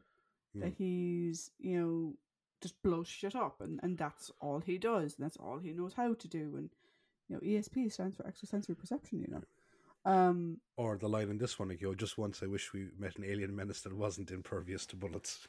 Yeah, but like that line is actually closer to the Brigadier of the Invasion, or to Colonel, let's be straight, of the Invasion. Web of Fear. Web of Fear, yeah, like, because I think that's what we get here at the end, is like, he is still that man. I mean, yeah, he has his funny moments with the Doctor where he doesn't understand what the Doctor's talking about and whatever, but I like that we still get the fact that like he is still the Brigadier, like, do you know what I mean? But yeah, other things I loved about him in the story is, like I said, he takes things as they come. Like his whole thing to like, I need him. Oh yeah, no, I do. Oh yeah, that thing. Yeah, cool. And he's like, Sarah, what the fuck am I? Cool. Yeah, no, yeah, cool. I have to go. Sarah, what am I saying next? Oh, that's no, that thing's right. I also love how he just tells everything to Sarah because he's so used to having the Doctor to tell things to. I was like, I shouldn't be telling you this. Then why are you? I suppose I just wanted someone to tell. I was like, oh. Also, like, he tried, like, this is kind of like the bit of like the brigadier, the buffoon type thing. Mm-hmm. He saw an advanced weapon and he just had to give it a go. Yeah. He had to try it. Best efforts forward. Didn't really go his way. I think though of a lot of his recent performances, I think this is actually one of his most complete. Because we have the brig is going to break aspects of the story. We have his frustration. We have his eye rolls at Benton. We also have his compassion, and then we have that sort of rage at the end. Yeah. I think it's a very good performance from Nick, and a very good outing for the brig. No, I agree. It's a shame that he is no longer going to be recurring. Yeah. And then we have his sturdy right hand. Yep. Warrant Officer Benton. So we actually Benton gets a treat, but we also get a treat because he gets a promotion, and we also get to see Science Benton. Yeah. I love Science Benton because he's there, like, he's talking about the living virus, and he's like, what I just thought, and you can see him kind of trailing off because he just doubts himself, but like the doctor just goes up and shakes his head, and he's like, Mr. Benton, thank you so much for, and it's great. And then the big giant grin on his face. Like, I love Benton, and this was a story that completely exemplifies it. Also, you can really kind of tell that it's been a while since Nick and John appeared on the show, because their hair has gotten very 70s as opposed to like the standard military cuts that they had in the previous stories. It's gotten a bit fuller. Yeah. It's like, cool, unit is going top casual now. I like it. But you can tell like that he's like, technically speaking, his promotion is a technicality, because he said that under normal regulations, the brig should have a major and a captain reporting to him, but the unit budget restricts it, so they promoted him to. He actually gets a double promotion because Warrant Officer Class 1 is the senior one. There's a Warrant Officer C2 is like it would be the first promotion, and then it goes to Warrant Officer Class 1. I actually looked this up. If you were to say Warrant Officer First Class, that's incorrect. So it's Warrant Officer Class 1, so is the top Warrant Officer rank, I believe, for the army. And so yeah, like, I actually think that's pretty cool. You know, it's a nice one. I did think that because like he says that the brig is meant to have two commissioned officers reporting to him, a captain and a major, and yeah, like, it's a technicality, but Benton is taking the place of Benton, who's a non-commissioned officer, right? Is taking the place of two commissioned officers as the direct report to the brigadier. I get the feeling that the brig is now going to hold him to a higher standard, but is still incredibly proud of him. Like, I'd say so. He's still his boy Benton. Like, I have a funny feeling that, like, you know, the army and unit were sort of backing and forth, like, oh, he needs to have a major and a captain, like, that's the rules. It's like, well, we don't have the money, and he's like, just fucking promote Benton. Yeah. Benton will do everything I need him to do. There's no point in bringing in anyone else. The last chap you gave me went off the fucking deep end altogether. So, you know what? Oh, God. Just promote him, for fuck's sake. How about you? That's really like Benton is great here, like, because he seems so. I know he makes a joke of it as well, like when he's like saves Sarah Jane, or when he thinks he saves the Doctor and Sarah Jane, he's like, Jesus, the U.S. cavalry never got this type of treatment. You can tell he's a small bit put out, because it's a case of like, how was I to know that you weren't in danger? And she does. Well, she told him. Yeah, like she apologized. Like, yeah, she told him not to shoot. Yeah, and he opened fire. Yeah. The one thing, it's like everything we've talked about, completely accurate. The one thing that I love, and I mentioned this with Sarah Jane, is that she plays him again. Do you know? You would think after the last time they would have had a discussion on, look, you know, this civilian is involved now in unit operations due to her connection with the Doctor. If she's going to go off-piste, shall we say? Yeah. Beethoven the Berry. How do we deal with that? Yeah. This is the second time she's done this to you. I think you would have found a solution the first time. Just, I don't know, lock the door. Yeah, or say, you know, Miss Smith, like, well, you may not be in the employ of unit, you are currently working on a unit operation, so no, you cannot go. I'm not the one stopping you from leaving. The locked door is the one stopping you from. You know, or like the fact that she's like, that's one of us, like, the brigadier's on the phone, the doctor's resting. It's like, don't bother them. It's like, no, Benton, go bother them. Yeah. Like, she is not respecting your authority after promoting you in your lovely new badge. Yeah. Oh God. Yeah, we all know how proud Benton is of his promotions. Oh God. So now I suppose we come on to the new addition to the TARDIS family. Harry Sullivan. I think Sarah said it herself. He's a little old-fashioned. Just that is part of his charm. I think this is a great introduction for his character because he already feels like part of the team. Yeah. Like, we've had 4 episodes, and even though he's new to the situation, and obviously we'll see how it plays out next week, he does feel like he's already part of the group. He works great with the Doctor. His bit with Sarah were just so funny because it's just like these two,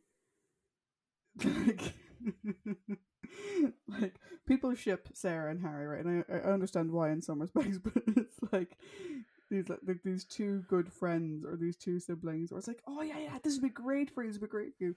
You fucked it up, you moron.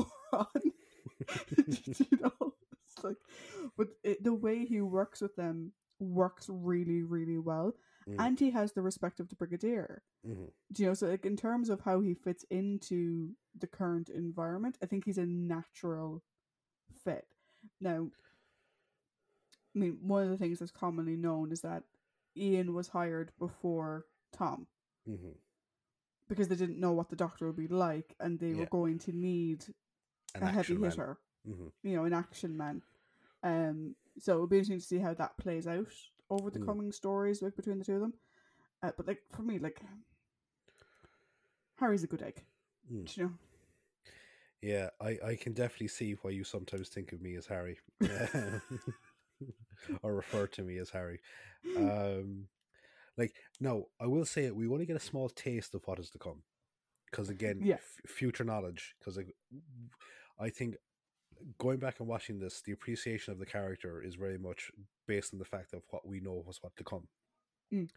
But from a starting out point of view, you know that he's going to make for a very interesting person to go traveling with because of his, like, you know, that old battered police box. I very much doubt it. And the Doctor takes the half-eaten jelly baby off him.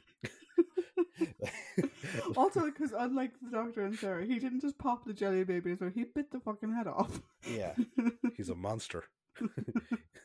The fucking no, I'm not going to say that because that's very poor taste. But I love. He's so old-fashioned that when the Doctor tricks him into the TARDIS, they kind of close the door behind him, and you just hear like him kind of going, "Well, I say this is new." Sarah nearly wetting herself. Yeah, because like this is the thing. His civvies is a fucking. It's like a dinner jacket, a fucking cravat, and like it's he's like every bit the sailor, like. Yeah, he's off to the yacht club for like, you know, his soda and lime and or whatever the fuck you want to call it. I don't know where I said lime like that, but you know, as you say, like he just fits in well. He's like he has good rapport with Tom. He's a really good rapport with Liz, and I can't wait to see the next couple of batch of stories where we get to see them really focus on Harry as a companion. Yeah. Yeah. No, I'm really looking forward to it. I think it's a really fresh introduction. Because I think the other thing as well, like if you compare, like Harry's the first male companion we've had since Jamie. Like John had no male companions. No. Except that the unit sort of collective is a slightly different... Yeah, if you take the unit boys out of things, which for the most part you kind of do. Yeah. He has no traveling companion that is male. Yeah. So whereas like with Jamie and then with Ben and with Stephen, like the Doctor was sort of bringing them under his wing, helping them grow and whatever. You're not getting that sense with Harry. Like Harry's his own man already. Like Harry, do you know what I mean? I think Harry kind of falls into the same category as Ian in the sense of Yeah. he's already a rounded adult. Yes. Yeah. So it'll be interesting to see how that plays because we haven't seen that since Ian, which now is a very long time ago. Also, a very interesting point to take into consideration. Okay, like Ben, he's a Navy man. He is, and so Harry. Okay, this is actually gonna be very interesting. Okay, because Harry is a doctor. He's a medical doctor. Yes. So we always said that one of our favorite Ben moments was his remorse at killing the Cyberman in 10th Planet. Yeah. Which we thought was great as a military character. Showing that remorse is brilliant. I'm looking forward to seeing what type of scenarios where Harry's Hippocratic oath will come into question. Even if it does, you know, it'll be interesting. There's a line coming up next week that I just love. I'm just going to preview it now, which is where the Doctor's like, I'm, a doctor, but not like a medical doctor, and Harry's only qualified to work on sailors. It's one of my favorite lines that comes up next week. But yeah, no, I think it'll be an interesting thing for Harry because also like Ben was younger than Harry. Ben was a sailor. Yeah. Harry's a lieutenant. He's a commissioned or lieutenant officer. or whatever way you pronounce it. Yeah, no, it's gonna be interesting. I'm looking forward to Harry's run. I hadn't realized how much I kind of because obviously it's been so long since I watched this group. I didn't realize how much I missed Harry. Although I suppose I have my own Harry, so maybe that's why. Yeah, that's pretty much it. You have your own one. You can't miss what is always there. Okay, now we have our prominent characters. So how do we want to do this? So we have prominent characters, and you said Kettlewell. I said the robot. Okay. Now, I can see why K1 would... No, I just put him in there for the villain's sake because he's the eponymous, I believe that's the correct use of the word, fucking character of the thing. And I think it's rare that we've seen the title monster or the title whatever be in a prominent character section. That's why I put him into the villain. However, I have lots of arguments as to why he should be in the prominent characters section. So I'm more than happy to put him in there. However, I also feel that Kettlewell is a prominent character as opposed to an out-and-out villain. I think he's on the grey line between the two, but I don't see him as an out-and-out villain like the other two. Okay, well, why don't we do K1 first, then Kettlewell, and then we'll jump into villains proper with the other two. Cool, perfect. So a King Kong story with an Oedipus complex suffering robot. I'll tell you one thing. The use of the term Oedipus complex in this story is a bit of a fucking stretch.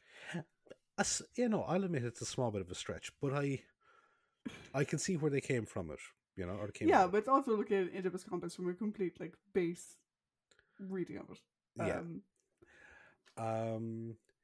As I said, also there's the element of the Frankenstein thing, which is my argument for he is the prominent character because I haven't read Frankenstein now for a long time, but the first time I read it was about 11 years ago, when we moved into the Headlands, and I immediately fell in love with it because it for any of you that haven't read it, it's a fantastic story in the sense of who is the real monster, almost like Obi-Wan Kenobi's great statement from Star Wars. Who's the real monster? The monster or the monster that creates it? Because K1 is not inherently evil. Nope. Right? But he is treated as an evil entity by both Winters and Jellicoe because they treat him as a tool to suit their own ends. And because he's in that scenario, he's treated as an adversary by the unit crew and the Doctor to an extent. So is it any wonder that because of that treatment and his own internal conflicts, that he would take the evil action. If you're going to treat me like a monster, I might as well become the monster that you're making me out to be. Yeah, and like, it's an interesting thing because King Kong with the ability to talk. Yeah. You know, he can describe what he is feeling. You know, and it's this interesting dilemma of his initial programming, his core directive is to not hurt people. Yeah. But then he has the people who basically gave him life telling him to hurt people. And in the end, it resulted in him killing the one person he thought that he could trust, which is Kettlewell. Kettlewell has to be right on what Kettlewell says, because Kettlewell is the one who created him. And so I think him going off the deep end at the end, I think it's not so much an Oedipus complex as the Doctor describes it. Though, you know, I get why Sarah Jane fits in with that. You know, Sarah Jane never lied to him. She never used him. She was never anything but honest and compassionate with him. And his thing is just like, you know, she's the exception. Yeah. They lie. They're polluting the planet. And like, he just remembers what Kettlewell says. And he feels so hung up on what he did to Kettlewell that he's like, I'll continue what he was doing. Like that's why he goes to do it, because that's what Kettlewell wanted. And like, obviously there's that inner trauma when he ends up killing Kettlewell by accident, because it's in a fit of emotional distress. Yeah. So, but I think, and as you say, like, we've seen plenty of stories where like the one good person restores the faith in humanity as a whole. Whereas here, as a machine, which is what he is treated as at times, and what he is, he's obviously calculated the odds of like, how can one person be a turning point for a world as a whole that's essentially trying to fucking kill itself. So I think if you look at it from the sort of logical, like, robot perspective as well, all of these countries on this planet have nuclear warheads that could destroy each other. Yeah. Like, they have the power to destroy each other. Like, what the hell are they doing?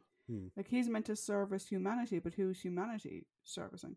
I think the reason why I really like him as a prominent character, as the prominent character, is because until that very end, when he goes off the deep end, he has no agency, or very little agency. They're tweaking, like, particularly like Jellicoe and Miss Winters, are tweaking his mind and tweaking his programming, in ways that Kettlewell outlined for them. But, like, he's not doing what he was originally designed to do. You know, and it's not his fault. You know, he can't not do what they say. And, like, he also sorry, I just hit my microphone. He also raises a question there, and like, myself and Paul from Half Measures podcast, we kind of had a joking type thing where we sometimes raise some very serious existential points, like over the whole, you know, do Cybermen have souls? Are clones just essentially big dumb meat sacks? Stuff like that. But stories like this, and it's not just Doctor Who. If you take into account Skynet and Terminator, if you take into account, I'm pretty sure there's an example in Star Trek. I probably just can't think of it off the top of my head.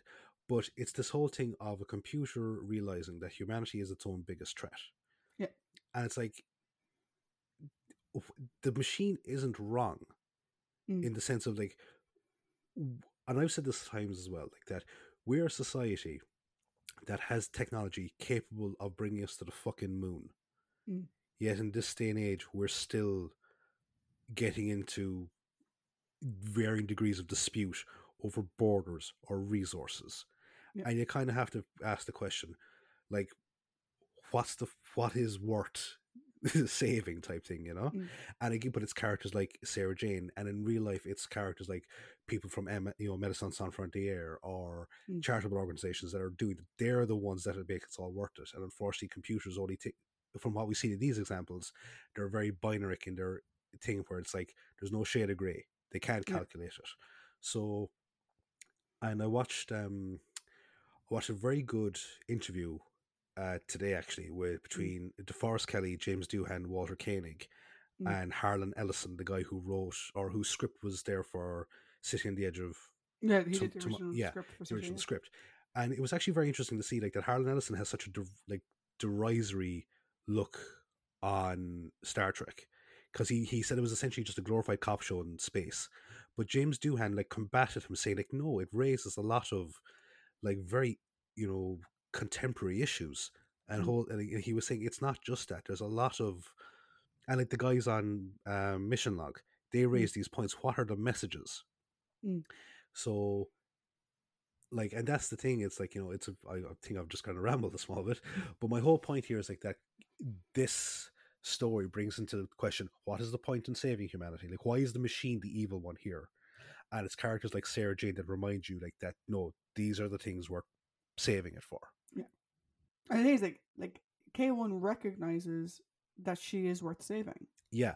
He just doesn't think there's anyone else like her. I know, and that's the unfortunate thing, because his entire worldview is he's been manipulated by Winters and Jellicoe, and his entire thing is this fucking bunker. And the fact that he's being assaulted by troops, he does not have a one-on-one conversation with the doctor of his own agency, because he's been instructed to kill him. He doesn't talk to like Harry Sullivan. Like there's none of this type of stuff, and it's a shame, because this is it's a King Kong story. It's a King Kong / Frankenstein. I think the Oedipus complex is just thrown in to explain his connection to Sarah, like, oh, kill your father and marry your mother. The buzzword type scenario, like What I do love though is the robot looks amazing and silly in equal measures. Yes, it is. Fair dues to Michael Kilgareth, like he tried so hard. But like the reason Jellicoe uses the K1 robot as a shield is that Michael didn't fall over. Yeah, you can kind of tell he was needed to keep him standing upright. So it's not the best robot in science fiction in terms of design. No. However, it's charming in its own way, and you do actually feel sorry for him. I think so much of that is the voice. The voice is amazing. The emotion present, even though they kind of roboticize the voice a bit, like they obviously put a filter on it, there's still the compassion there. And like you can tell that like it does genuinely care for Sarah, and I don't think it's a romantic-y type thing, like Peter Jackson's King Kong kind of lend heavily into sort of like, does Kong have romantic feelings for her or whatever. There probably is more of a maternal type affection there than a romantic affection. It's very genuine. And you're gutted that, like, it is the one thing about Tom Baker's Doctor that, like, I find a bit sad, is that he's so, haha, I did it. I was like, it would have been great if you could have restored his original programming. But like, it's kind of like John and the Sea Devils, like you have the capability of doing the right thing, but unfortunately you kind of take joy in the victory when it shouldn't be there. At least Doc Tom does show his compassion and at the end, and he commiserates with Sarah over it at the end, which is great. But behind the robot is the man. So in my viewing, all right, the reason why I put Kettlewell into a prominent character is because Kettlewell to me represents the character that is people who have come into roadblock after closed door, after brick wall, after roadblock, after everything, in terms of trying to find like the betterment for humanity, the betterment for like society. Like he has constantly preached, from what we understand, like clean energy sources, renewable energy. No, it's all fringe, but he keeps getting doors shut in his face, and it's still going on in real life. Like it's still happening. So have you seen the cost of petrol? Yep, absolutely. And it's, or even when you watch like people trying to like make these, what they think they sound really smart when they're trying to debunk climate change, and it's like, if you have a theory, okay, but like the theory, like you sound like an idiot when you're making these really bad analogies, but it's not even like in terms of science, like it's people that have, he's an allegory for every fucking group that has repeatedly been downtrodden or had doors slammed in their face, and along comes someone that says, "Here, they're all the problems for you. They're all the cause for your problems. Here's the solution to that problem." Mm. It's like radicalization, like be it what it, like a terrorist group, a hate group, whatever it is. But so he's a representative of that, but he's also one of those characters that see the wrong, eventually see the wrong in what they're doing and try to get out from it. And unfortunately, here he pays the price for having got into it. But he at least tries to make amends. He tries to stop the countdown. He tries to go back on. He tries to shut the Pandora's box that he's opened. Yeah, and that's why I put him as a prominent character, because I think he's radicalized by those around him as opposed to being of that persuasion himself. Yeah, and I get that. I think why I had him more towards villain than simply prominent character is the implication that he knew the entire time what they were doing. He knew the plan. He was in on everything. Everything we saw of him before he stood on that stage was a carefully orchestrated lie. You can totally imagine that as soon as Sarah left Think Tank, Jellicoe rang Kettlewell and told him, she's seen the robot. If she comes near you, just play dumb or whatever. And so he comes across, like in the moment where he, reveals himself as a sneaky, conniving little shithead.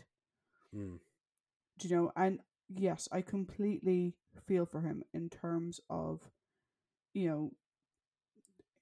like you said, like he's that person who's been shouting from the rooftops that, we are past the point of no return. Or in the case of the 70s, you're nearing the point of no return. And nobody is listening to him. Do you know? And he's looking at these alternative energy sources or whatever. However, man, are you fucking blind? Have you met these people?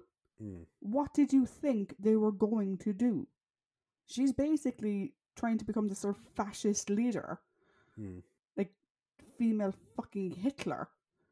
And you go along with it.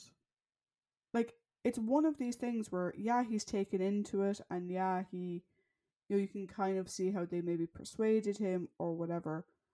But at the end of the day, he's not a young idealist that got pulled in the wrong direction. He's a grown-ass fucking man. Do you know? Who's incredibly intelligent. Do you know? And who is deciding to cheat the system. Instead of trying to make the system work, instead of trying to show people how the world can be better, he joins up with them to threaten the world, to kill people and threaten people with nuclear fallout as a way of getting what he wants. And yes, he does redeem himself somewhat at the end, but to be honest, what did he think they were going to do? Miss Winters is not one to bluff. Like, you can't be surprised that these people were going to go through with their plan. You've known them fucking long enough. Do you know? And that's why I sort of am like, he's prominent character into villain, because he knew exactly what was going on. And it's only at the final hour. Do you know, he sets the countdown. And it's only at the final hour that he realizes, oh shit, she's not going to stop it. It's like, dude, have you spoken to her for 5 minutes? Like, well, see that's why I kind of also made the analogy towards supremacist groups, because you have a lot of those groups their members are recruited young because they're unshaped by the world.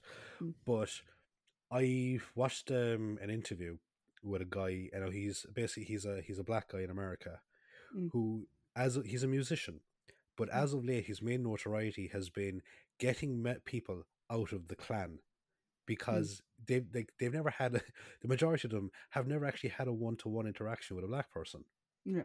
And once they get to know him a small bit, and like he is not shy about this thing. He goes into redneck bars, he goes into all this type of stuff. He goes to events, knowing that there's a target on his back, but he goes in there with the sole purpose of just trying to get people out of that life. And I suppose like that's what I was kind of saying in the terms of the radicalization with the redemption is the one scene that we see of Kettlewell that isn't through the eyes of the protagonists is when K1 comes to the house in a state of distress. Yeah. And we don't really now granted we don't really see what happens between the two of them, but you would think that Kettlewell starts to get a small bit of concern over K1's emotional state, but it isn't until you get an outside perspective of this group, and then you see as well how batshit, because again sometimes it's you get caught up in the hysteria of something, and it isn't until you actually see plans being put into place that you're kind of like, maybe this isn't such a good idea. Now, again, I'm completely agreeing with you in the sense of he was with them up until such a time, but then when stuff actually does kind of start to become a bit too real, maybe like he's one of those people that the threat is what we're going for, not the actual action.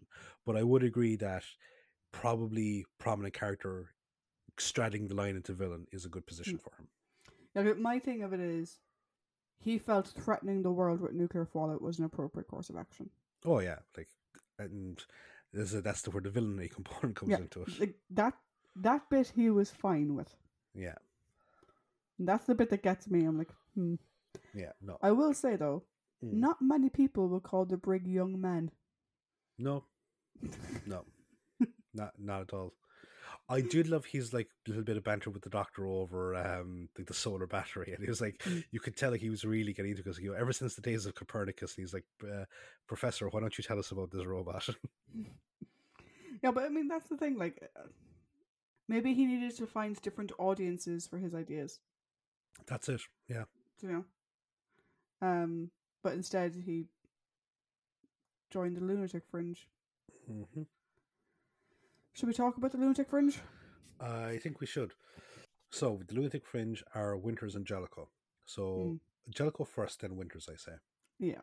So, do you remember back in Green Debt, there was the character, unfortunately, he didn't stick around for a long time because the actor got sick. Yeah. But I remember at the time saying that character had fooled me because I thought he was going to be the right-hand man to the villain, and he ended up actually being a potential companion. Here, kind of the same time. It's kind of the same thing. Because at times I thought he was going to be a more moderate member of Winter's group. You know, it was a very risky thing, you know, saying that you were going to kill her, or like, are you sure you want to do this? But, you know, there was a lot of buts coming up. But then as the story went on, I was like, no, he's completely on her side. Completely. Oh, yeah. Like, he's kind of like the straight man of the two of them. Yeah. He's more, you know, he's presented as more level-headed. He still wants the exact same things she does. And the only times he questions her methods is when it risks the overall plan. Yes. Killing Sarah Jane would have brought more attention. That's the only thing that he was concerned about. I think it's when her arrogance starts to show is when he starts to get a small bit wary. Yeah. Because what victory are we going for here? Your personal victory or our goal? Yeah. But like, he's fully on board with the plan. Oh. 110%. Hugely. Like, there's no sort of misguidedness. There's no sort of, he didn't realize what he was doing. He knows exactly the plan. And, you know, oh yeah, we can live here for as long as we need to. Set them falling. I don't fucking give a shit.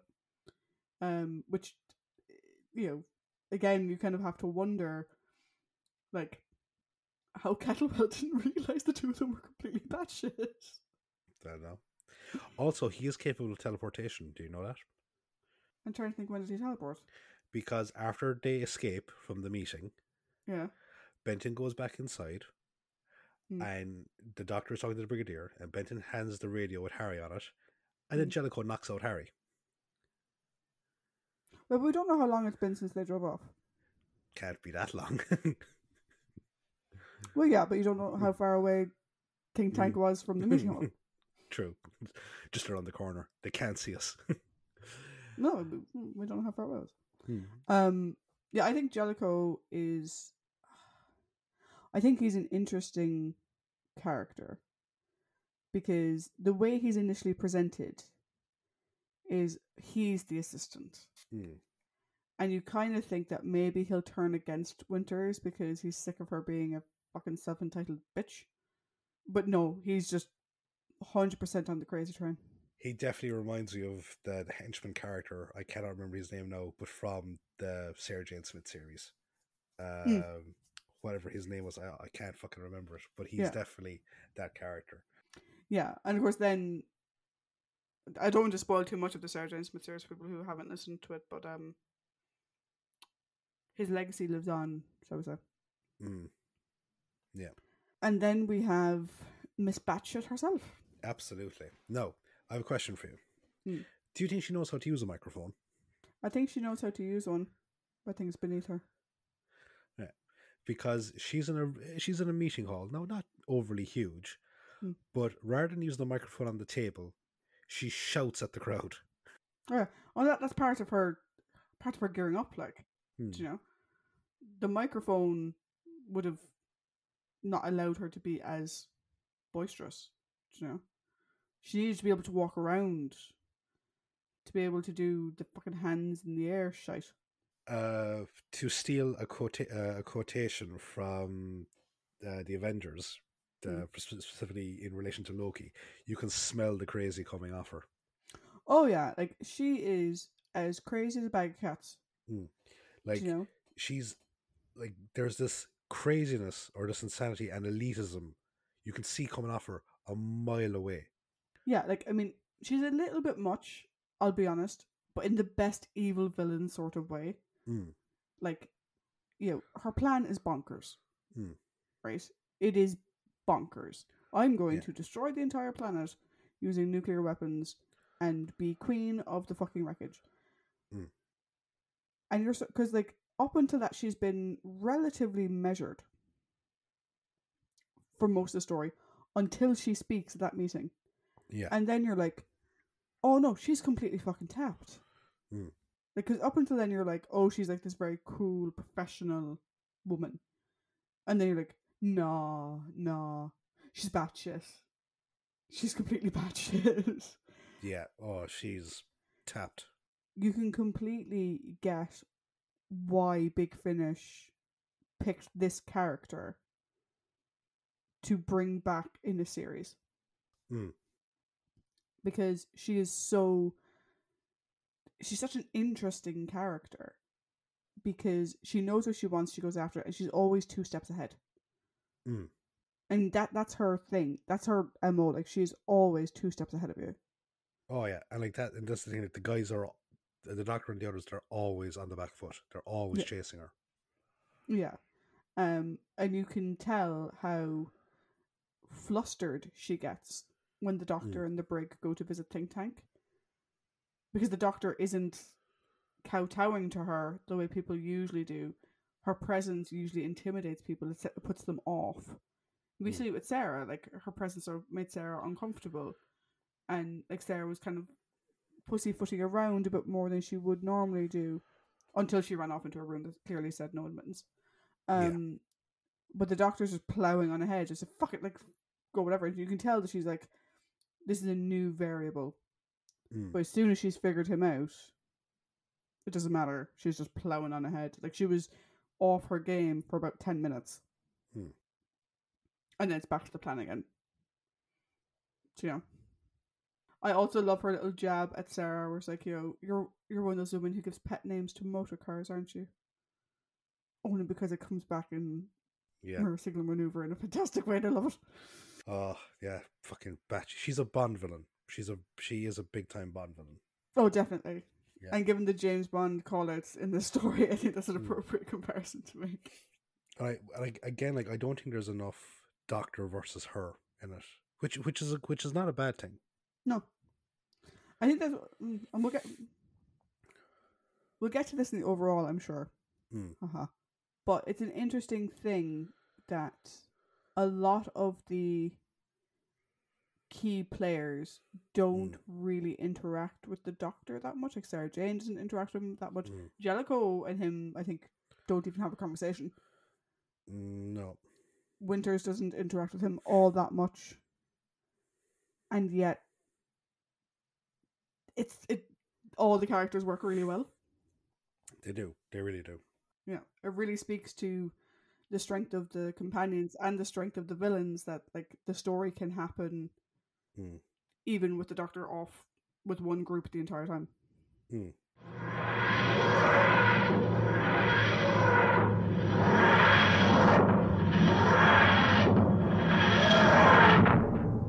So we're at the overall for the first story of the new Doctor. So I was gonna say compadre, then I came in confrendo. That makes no sense. So, Trish, Yes, Patty. what are your thoughts on Robot? I just love it. It's so good. It is such a good story.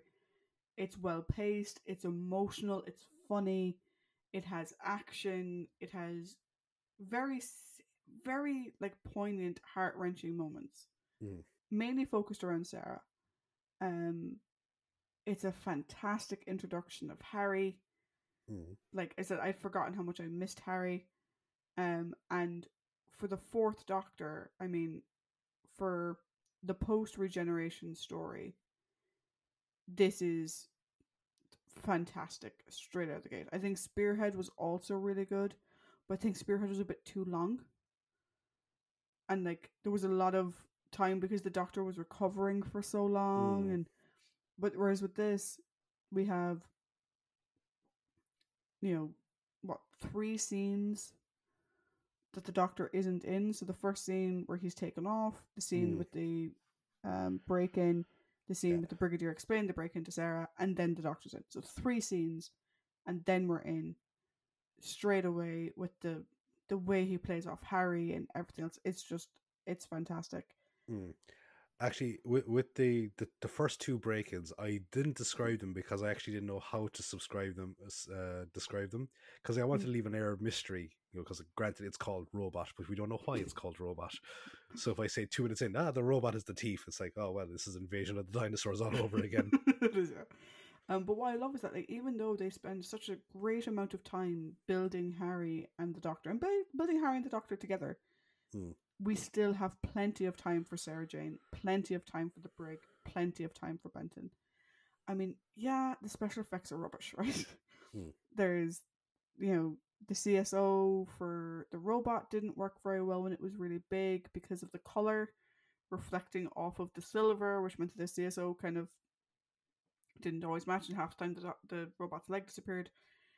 The tank and Dolly Sarah is weird because her legs just sort of dangle, which is really bizarre. And apparently the prop guys were not kind to Doll Sarah. Sort of harkening back to some of the the way that they were with Zoe and Victoria. But the story and the characters are phenomenal. I think our supporting cast was great. Particularly Hilda Winters is just a fantastic antagonist. She's so good. Like, I can't give it anything other than the 5. It was absolutely amazing. How about you? So I agree with you that it's a great introductory story. So it's another enjoyable regeneration story. It's just a great story in and of itself. Really good performances all around. I meant to say it during the K1 thing. Like, I did enjoy the performance. A bit overly dramatic at times, I felt, but then again, like it doesn't take away from the enjoyment of the performance. I'll put it that way, right? Really good villain. Like, as I said, the one you want to just get right in underneath the chin and just fucking hoof out of the boots. Great performance by Sarah Jane. Like, she was the one that carried this story. As good as Tom was, she's the one that carries it because she's the emotional heft. Yeah. Kind of like Jo in Curse of Peladon, I think. She's the emotional side of things. No, I do have 2 quibbles with it, though, right? Okay. As cool as it is that Winters returns down the line, I think it's a bit of a weak ending that they just escaped. Mm. Also, I wish K1 or someone would have explained why he had to restart the launch sequence again from 5 minutes. My read on that was when the doctor convinced the machine to stop, even though on the screen it shows 2 seconds, that he basically stopped the countdown, and to do the countdown again, the default is 5 minutes, in case you change your mind. Yeah. Okay, fair enough. The whole point of the countdown is to allow for fail safes if you need to. So I assumed that was the case. Kettlewell paused it on its current cycle, whereas the doctor stopped it, so I had to start a fresh cycle. That was my read on that. Yeah, no, okay, that's fair enough. But I still think it's a small bit of a weak ending that Winters and Jellicoe, just from out under military fucking custody, they somehow managed to just fucking abscond. Because Benton doesn't even say, like, oh, they killed the driver of the Jeep, or they somehow managed to disarm their guards or anything. It's just like, no, they managed to fucking get away. It's like, it's a bit weak. You know? Yeah, but the unit soldiers were shooting at them from 5 feet away and still missed. It's like several times. It's like the guards in Minas Tirith, you know, stop. So, but because of that, I'm giving it a 4.75, which I think is the highest I've given a New Doctor story. Because, and like, I was just thinking back, like, there's always Spearhead from Space and Power of the Daleks, both of which I really enjoy. I still didn't give top marks. Yeah, so Spearhead you gave 4.5, I gave 4.75. And Power, we both gave 4.75. Yeah. So they're quite high up. And then, of course, Unearthly Child, we gave like 2.5 and 3.5. We've come a long way since Unearthly Child. But yeah, no, I completely get your reason there. I think it is a bit weak the way it's like, what do you mean they just fucking disappeared? Like, oh, we were all kind of distracted, and like, you know, I think it's a bit weak, but I don't think, in terms of the connection with the far future story, like the spin-off, I